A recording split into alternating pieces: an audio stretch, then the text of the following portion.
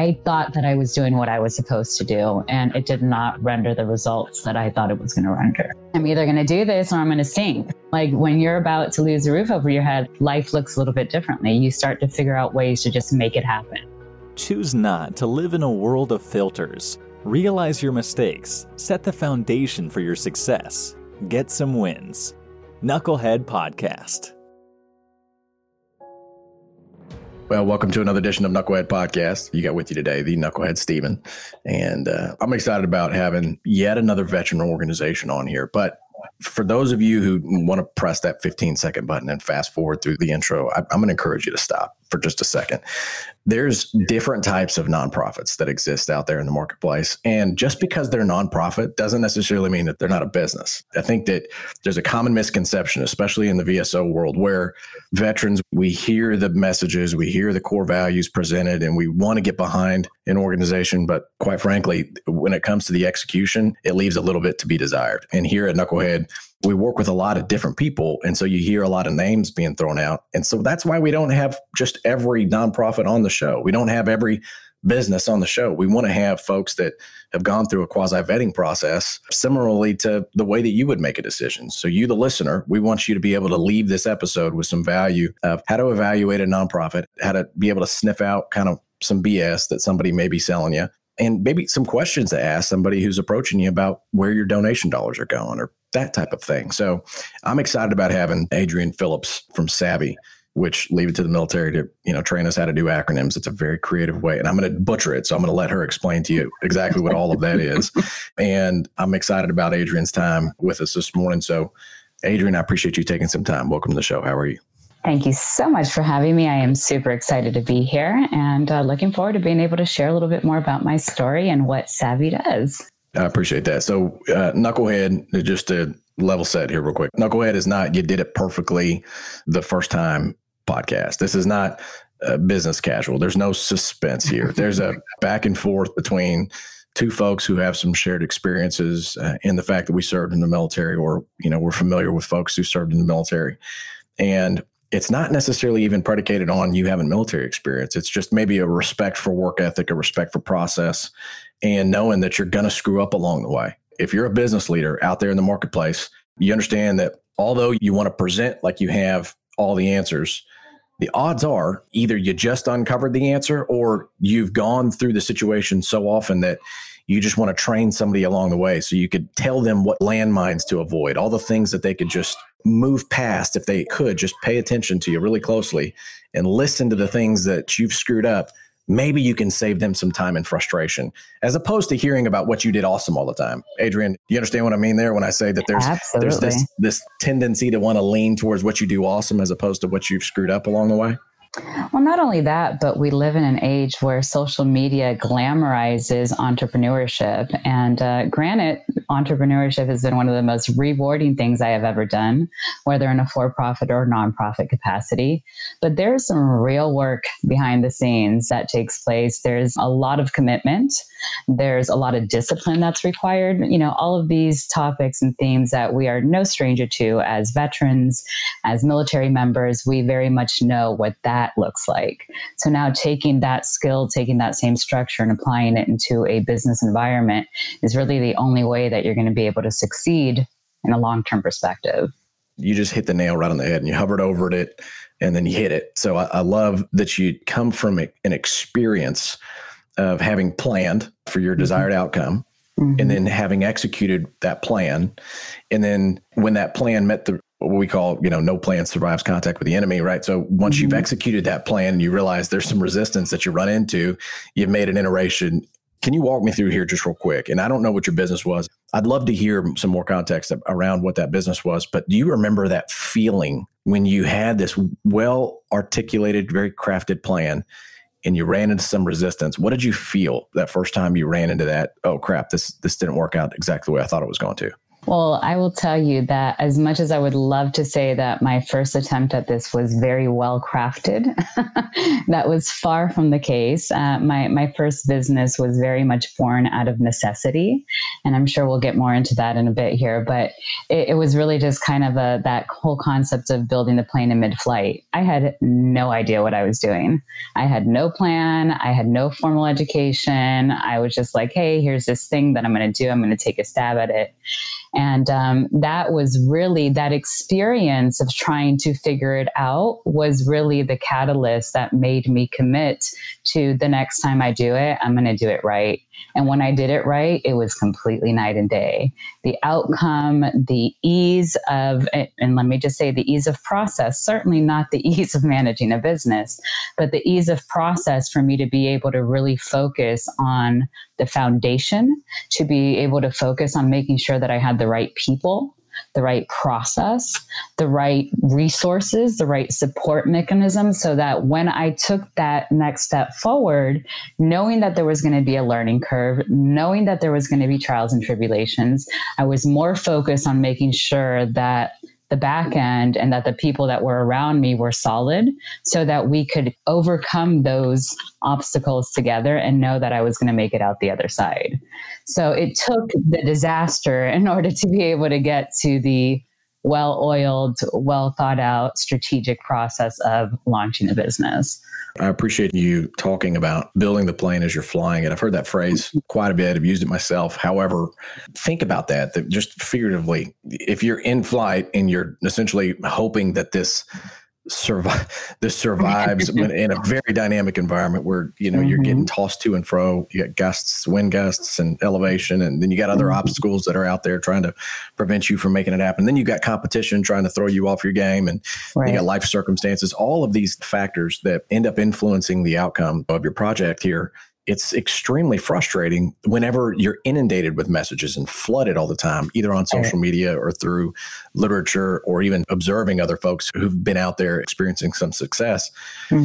There's very few examples of failure where the failure actually led you to the success that you're looking for, unless somebody was deliberate with examining where their screw ups were. And so when I say screw up, some people get upset. They think, oh, well, there's no such thing as a failure or a mistake or a screw up. And I understand that thought process. But when it comes to the context of the mistake, we're choosing to pull apart the thing that didn't work so you could not repeat that same mistake again. Or you could extract the lesson and apply that lesson to a new organization altogether to make that organization more successful. So it's either a personal growth opportunity or a professional growth opportunity. It just depends on your perspective. Would you agree with that, or would you disagree that that's not the right way to look at a mistake? No, so I definitely agree with it, and I completely see what you're saying in the sense that it was a failure in the point of you had an intended outcome at a certain point, and you failed at that point.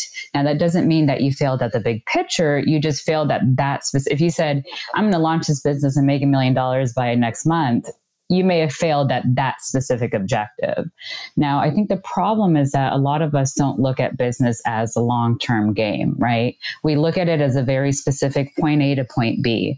Now, granted, some people come into business with the objective of, I'm going to sell my business and that's the outcome that I'm looking for. Great. You have an intended outcome. You know exactly what it is that you're aiming for. So that's perfect. But for many of us, we're really looking to pursue a passion. We're looking to make the world different with our product, with our service, with whatever it is. That to me is a long-term game. But unfortunately, we don't have that perspective when we go into it. Why?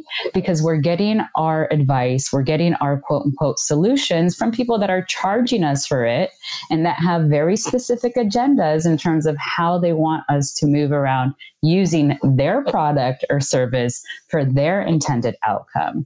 So this is, I tell people, listen, you have to get a mentor. Now, granted, that mentor may charge you. Sure, that's fine. You're paying for their time, but the mentor is there to support you as a person from an overall perspective. They're not trying to get you into a specific funnel for a specific product or service. They're there to support you as a business leader, as somebody that's going to go through phases of development and growing their company. That's the type of individual or individuals that you need around you. And the more that you can diversify that perspective, the better. Get people around you that don't agree with you. Get people around you that have done it, failed, and done it again, and failed, and maybe hopefully got some success along the way. You have to diversify where you get your advice from. Otherwise, you're going to be very, very limited in how you look at things, which is ultimately going to lead you down a very limited path, if you will. And that could be good or bad, depending on what type of resilience you have and what type of expectation, you've set for yourself. Hey, you ever asked yourself why you haven't started a podcast? Well, I already know the reason. So do you. You don't feel like you're tech savvy. You don't feel like you got your message wired tight. And quite frankly, it's all this mystification going on. Quite frankly, our process helps to demystify that. We're push button for podcasts. We're Knucklehead. Why Knucklehead? Well, we lead with the fact that you don't know what you're doing. We do. We've been there. We've actually been in your shoes. We take your spoken voice. We literally give a human voice to your website. You want to bring dead leads to life? Well, then you need to talk to Knucklehead. Essentially, what we're going to do is we're going to take you through our process, and we're going to help take your human voice and increase the process for you going from dead leads to life. How do I do that? Well, you essentially just take your human voice, put it in a directory, and let people consume more of you. Give your audience the ability to Netflix on you. They want to binge watch you. They want to binge listen. Give them the ability to take your voice along on that commute with them. So you can get in touch with us, Steven at Knucklehead Podcasts, or if you got a really cool story, stories at Knucklehead Podcasts. You can find us on LinkedIn and on Facebook at Knucklehead Promotions LLC, and get in touch with us. Don't be a beta about the process. Don't let the fact that you don't know prevent you from getting some wins. So don't be a beta, get some wins, and contact us today. See you.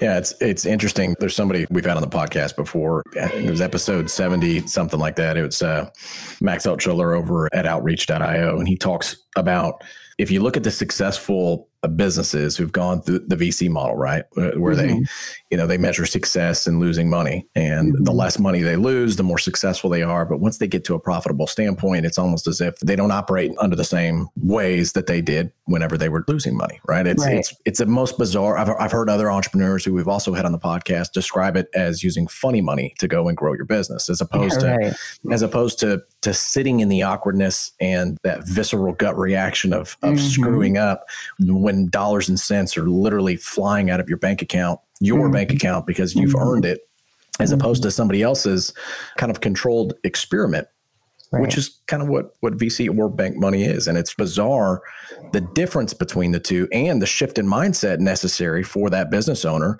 to operate differently. And so, to be specific here, I wanted to get your perspective. Given the fact that you're a nonprofit and the standing that you are, it's taken some time for Savvy to differentiate itself than the other nonprofits that are out there that maybe specialize in fundraising, but not necessarily in executing. And I'm curious, given that there's two different environments that some businesses operate in, how do you look at nonprofits and recognize which phase they're operating in? I'm curious.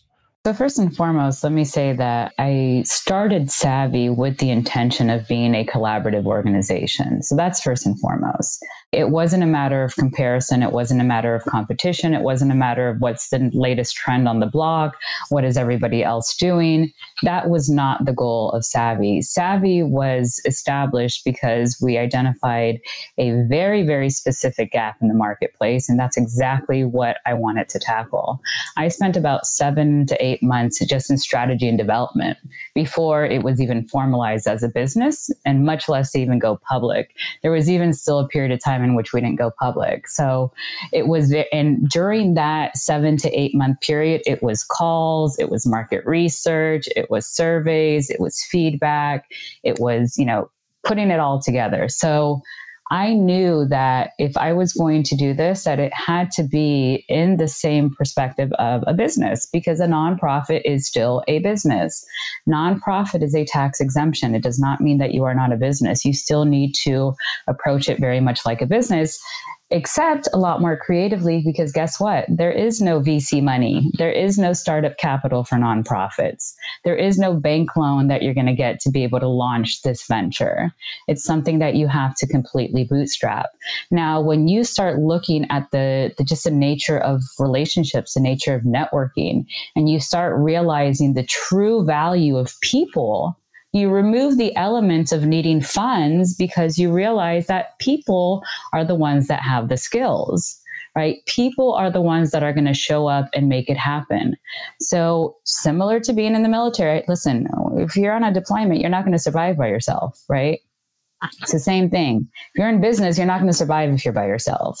And Savvy needed support. Savvy needed buy-in, not just because of what we were doing as a nonprofit organization, but because I knew that there was going to be a lot of storms that we were going to have to weather. Now, we have the very, very fortunate, aspect of being a nonprofit. So therefore, we can take on volunteers. In absence of having funds as a transactional currency, how else can we operate as a business? And that was the fundamental question that I was looking to answer. Now, granted, have we spent money as a nonprofit organization? Absolutely. But I came into this fully prepared to fund it, fully prepared and knowing that having a business costs money. Nonprofit is no different. Right? Whether it's just getting the legal structure of it set up, whether it's, equipment, whether it's, software, whatever it is that you need to operate, that takes money. And although we would love to have discounts and all of that, things for free, sometimes it works out, sometimes it doesn't. You can't completely stop operations when it doesn't. So we went through a process of completely leaning out. And guess what? Besides one person, we are a volunteer organization. We operate by the kindness and contribution of the individuals that are within our organization, that see the vision, that see the need for what we do. And especially right now in the middle of a pandemic, you have to get creative. I see so many of our partners, unfortunately, that are currently having to close their doors programmatically. Some of them are shutting down completely, and they have amazing causes, amazing programs, and they can no longer operate because there's been a huge impact now economically. So you have to be able to get creative. You have to be able to set yourself up for long-term success and not just do what's the latest trend, what everybody else is doing. You can spend your life focusing on what everybody else is doing, or you can just make things happen because you know that they need to happen in that way. So that was really my focus. That brings me to my next question, Adrienne, because I think you just covered over a sentiment that gets shared. You can't really it's almost as if it's immeasurable. Although the book that I'm reading right now, How to Measure Anything by Douglas Hubbard, would disagree with that notion that you can't measure anything. You can use small data sets to potentially draw conclusions against things that are intangibles within your business, but you sure can. It was suggested to me by somebody else who we've had on the podcast, Trace Johannesson. He's a good friend of mine, also prior Marine. But I'm interested in, when you look back at Adrienne as a young woman, how did you drill into focusing that passion, that energy, that purpose? What was it about entrepreneurship, or what was it about business ownership, or being in control, or leading an organization? What was it about your makeup that made you that way? Have you examined kind of what that makeup was?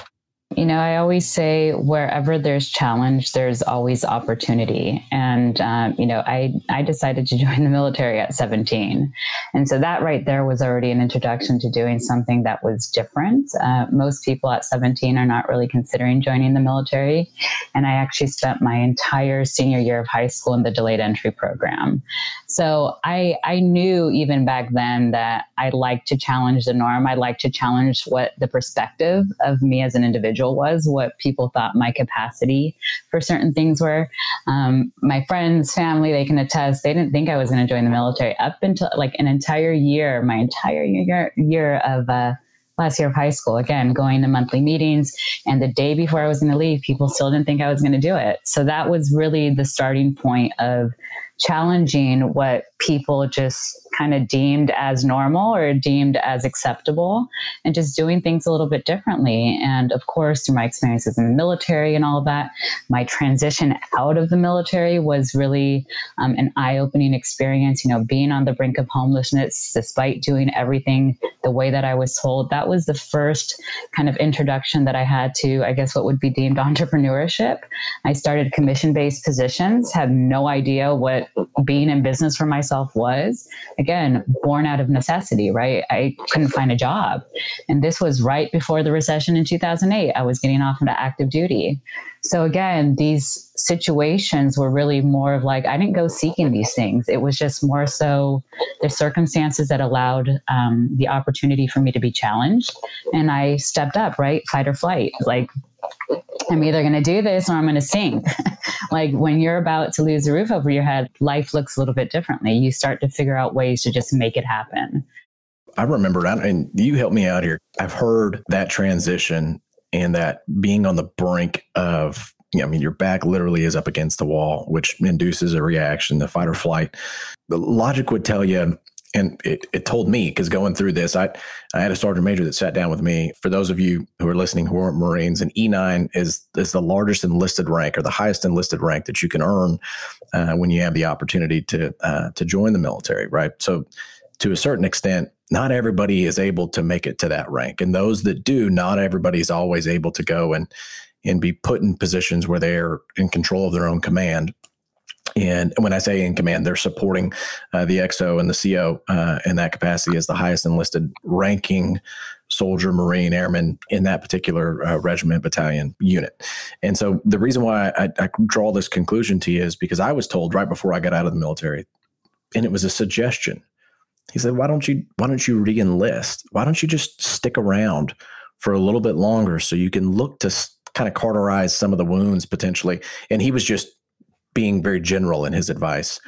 And he had, I guess, the perspective of the specific situation that I was in, where I did not have a job getting out of the military, but it was also moving my pregnant wife from Okinawa back to the States.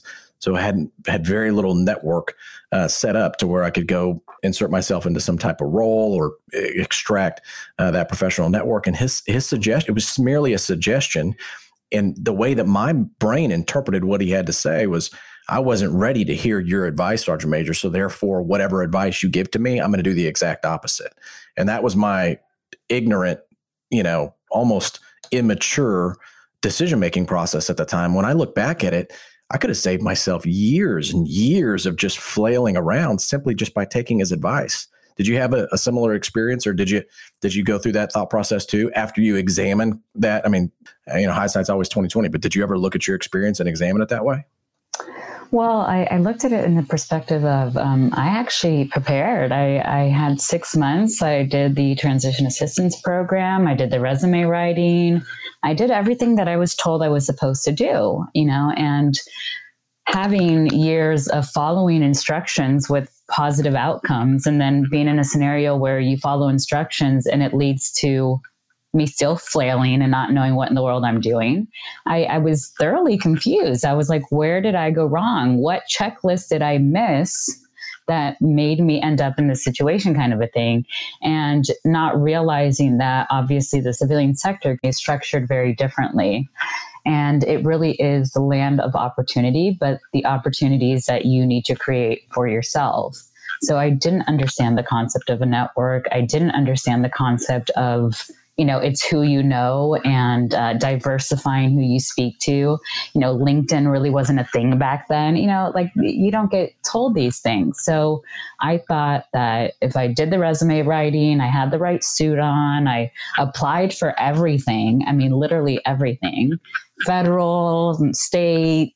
I mean, again, commission based, like I was applying for everything.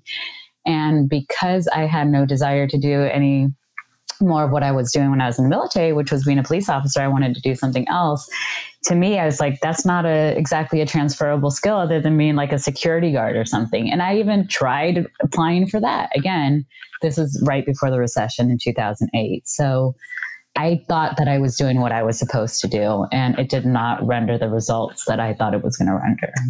When it comes to the that helpless feeling, right? So those of you who are listening, we want to put yourself in a scenario where you didn't feel as if you had a choice. It's easy to examine the outcomes of your decisions and examine them and say, oh gosh, you should have done this instead, right? But when you're in the moment and you're being relied upon to go and produce, when you're hungry, there's no money in the bank account. I mean, I can remember a time, Adrian, where I ran a business down in Austin with my wife, and there was a period of time where we had no money.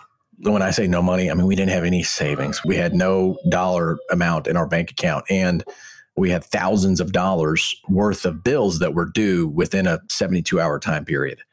And now we also had invoices out that could have been paid, right? So as soon as the invoices are paid, then it offsets all the outgo happening at the time. But being able to try to keep it mentally together to go perform services when you're hours away from your family, not necessarily having a place to live, if things don't just fall in line, it's difficult to keep your head about you.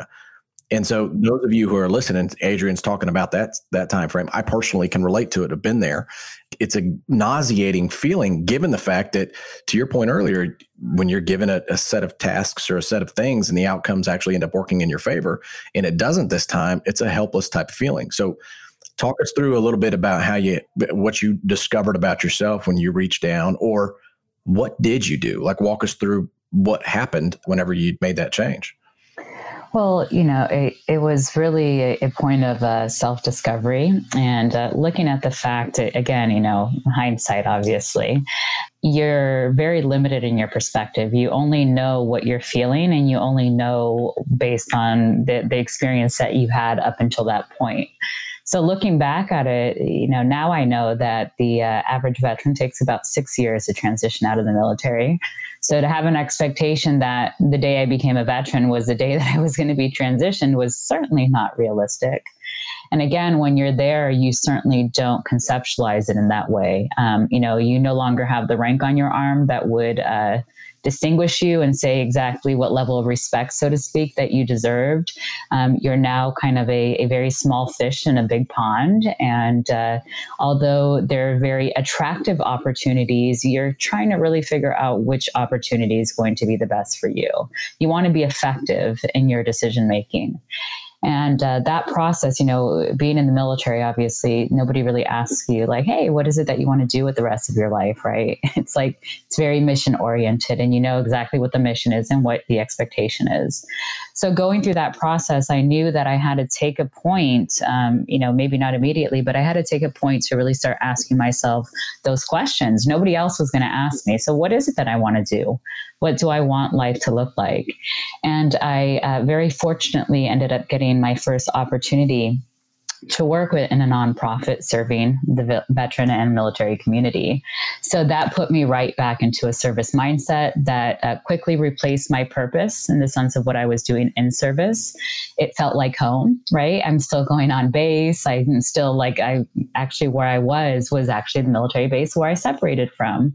So still being able to work in that installation, see people that I knew, it felt very familiar to me. So that quickly ended up becoming an area of comfort.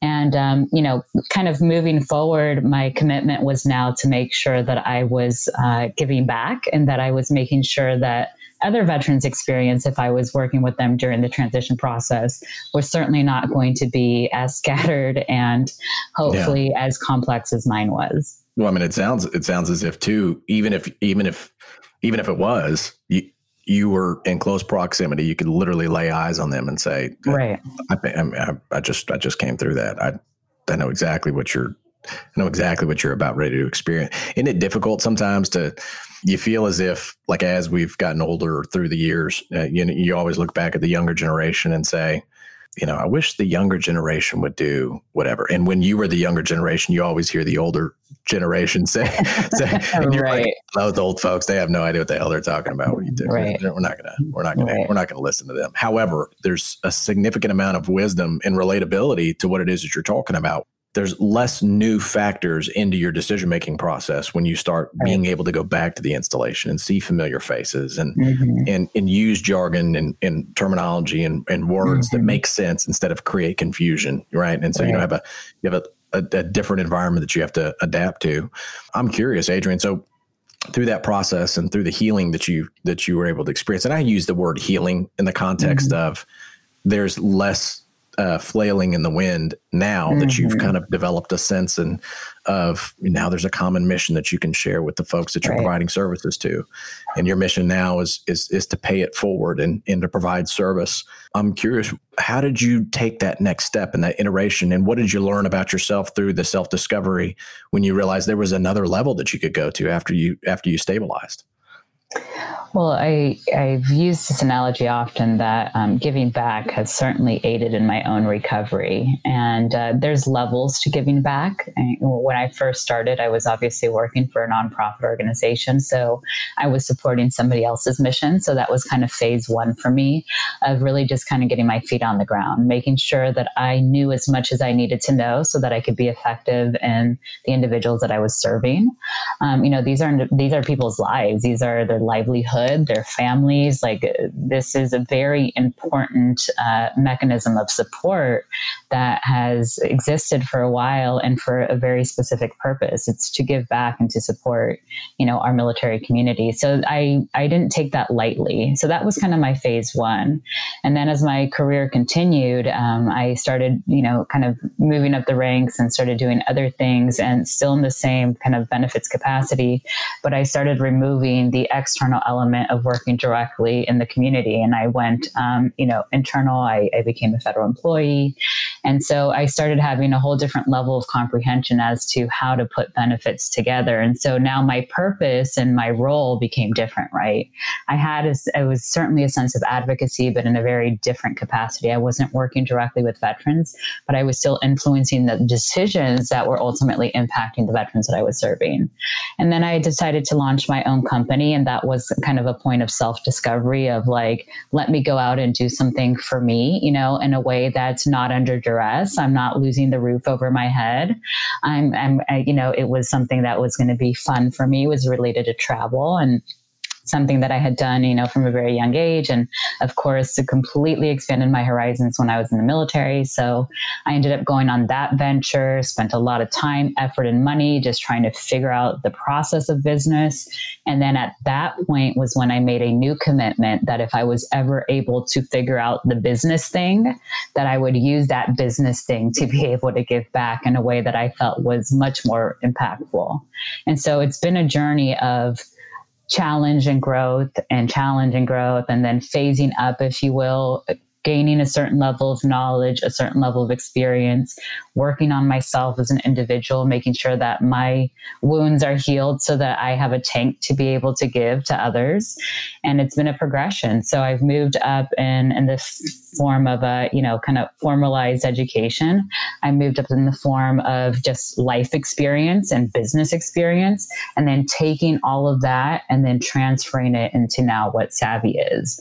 So Savvy is really kind of the product, if you will, I won't say final because I still have hopefully a lot of life ahead of me, but it's been up until this point, the newest version of, again, time, experience, hardship, quote unquote, failure, challenge, tribulations, support, all of that. And it's like all been put now into this nice little pretty package that is called Savvy. So it's definitely been a journey line up into this point. So it's exciting to think of what can be next.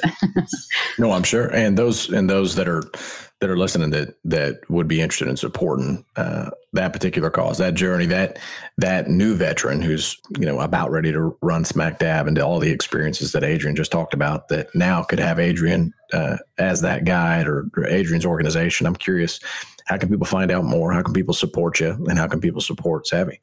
So first and foremost, our website, www.savvyvets.org, and that is SAV as in Victor, IVETS. It always comes down to time, treasure, and talent. I love the 3 T's. Again, we are a volunteer organization with the exception of one person, but the majority of us, so 99.9% of us are all volunteers. So we absolutely rely on the generous contribution of skilled individuals from across many industries, different backgrounds. But the community that we support is the actively transitioning community. So 1 year pre-separation to 1 year post-separation. About 90% of our program participants are still on active duty right now. They are all seeking new economic opportunities, whether it's in business, whether it's pursuing a new education, maybe they're looking for a new career, or they're looking to retire. Those are the 4 categories that we focus on. So anybody that's looking to support in the sense of giving their time, their skills, their energy to be able to give back to this amazing community, please contact us. Again, that was our website. You can send us an email, info@savvyvets.org, or you can certainly give us a call, 844-400-SAVVY. So pretty straightforward. Again, we are certainly so privileged and grateful for the amazing support that we've gotten from our committee, from our board of directors, each and every one of these individuals. I can't say enough of, great things about them. We really wouldn't be here if it wasn't for them. So get involved. And if it's not with Savvy directly, look to support, another nonprofit. There's a lot of amazing organizations and causes right now that could really use your leadership, that could use your business sense, that could use, your network and your connections to really help them move forward. What does Savvy stand for? You may have said it, but I'm I sorry, didn't catch I did not. It stands for the Strategic Alliance for Veteran Integration. Okay. All right. There you go. Mm-hmm. Yeah. So we are an alliance of nonprofit of veteran services. We are here to essentially make sure that veterans get the benefits that they deserve, whether it's federal benefits from the Department of Veterans Affairs or whether it's local state benefits. There's over 600,000 different resources that are available to our veteran community. So it's a lot of noise to shift through, and Savvy's job is to essentially make sense of all that noise and deliver that throughout a 12-month program. So we take a very customized approach to transition. We make sure that there's an accountability process and that our veterans understand exactly what it is that they're eligible for. So there's a lot of great programs out there. And again, let us know if you're a partner, if you have an amazing program and you want to connect with the transitioning community, let us know. We would love to learn about what it is that you guys are doing. Well, fantastic. Sounds like for those of you who are listening, you're going to be in a similar situation that what I'm in right now, which is you want to be able to book another time to get with Adrian, because there are things that we do as an organization that speak to the heart of that particular mission, and we want to help. If you find yourself in that scenario, my suggestion is to don't be a beta about the process. Get some wins, right? So simply follow the steps that Adrian just outlined for you. I mean, we spent the last 30, 35 minutes here talking specifically about her journey, but you, the listener, you have a similar scenario, or somebody who could potentially go through that self-discovery process that Adrian just talked about, and maybe they want to hitch their wagon, so to speak, in a volunteer capacity in an organization like Savvy to go and find their cause, find their mission, find their purpose, or support somebody else's. So that's my encouragement. Go out there and connect with Adrian. So Adrian, with that said, anything else that you want to leave these folks with? We're going to be essentially wrapped here right after this, but I'm curious, anything else that you want to leave these folks with? Any saved round, so to speak? I do. I just wanted to say one last thing. As a leader, as a business owner, don't underestimate the value of giving back. It does not only feed your soul, but it does amazing things for your network. It does amazing things for your growth. As a leader, as an individual, as a community representative, people want to do business with good people. And so don't just do it for that reason. But again, know that when you are getting involved in philanthropy, when you're giving of your time, the universe, whatever you want to call it, definitely gives it back tenfold. So, take that. And especially now, like I said, it's really a time of collaboration. It's a time to get creative. It's a time to really just join your resources and look at the way that we transact and work with one another outside of the scope of just financially. Fantastic. Well, challenge accepted. Those of you who are listening to Adrian, go out there and do that. So my encouragement to you is to get in touch with her or find a way to go and give some of your time. And if you don't have any, maybe change what you have been doing and you might be pleased with the outcome, so to speak. So Adrian, we appreciate you. For those of you like listening to Knucklehead, every Tuesday we got new episodes coming at you. So with that, have a good rest of the day, gentlemen and ladies, and we'll see you. Adrian, we are done. Have a good rest of the day, okay? Thank you. I appreciate it. Thank you so much. You bet. Bye-bye.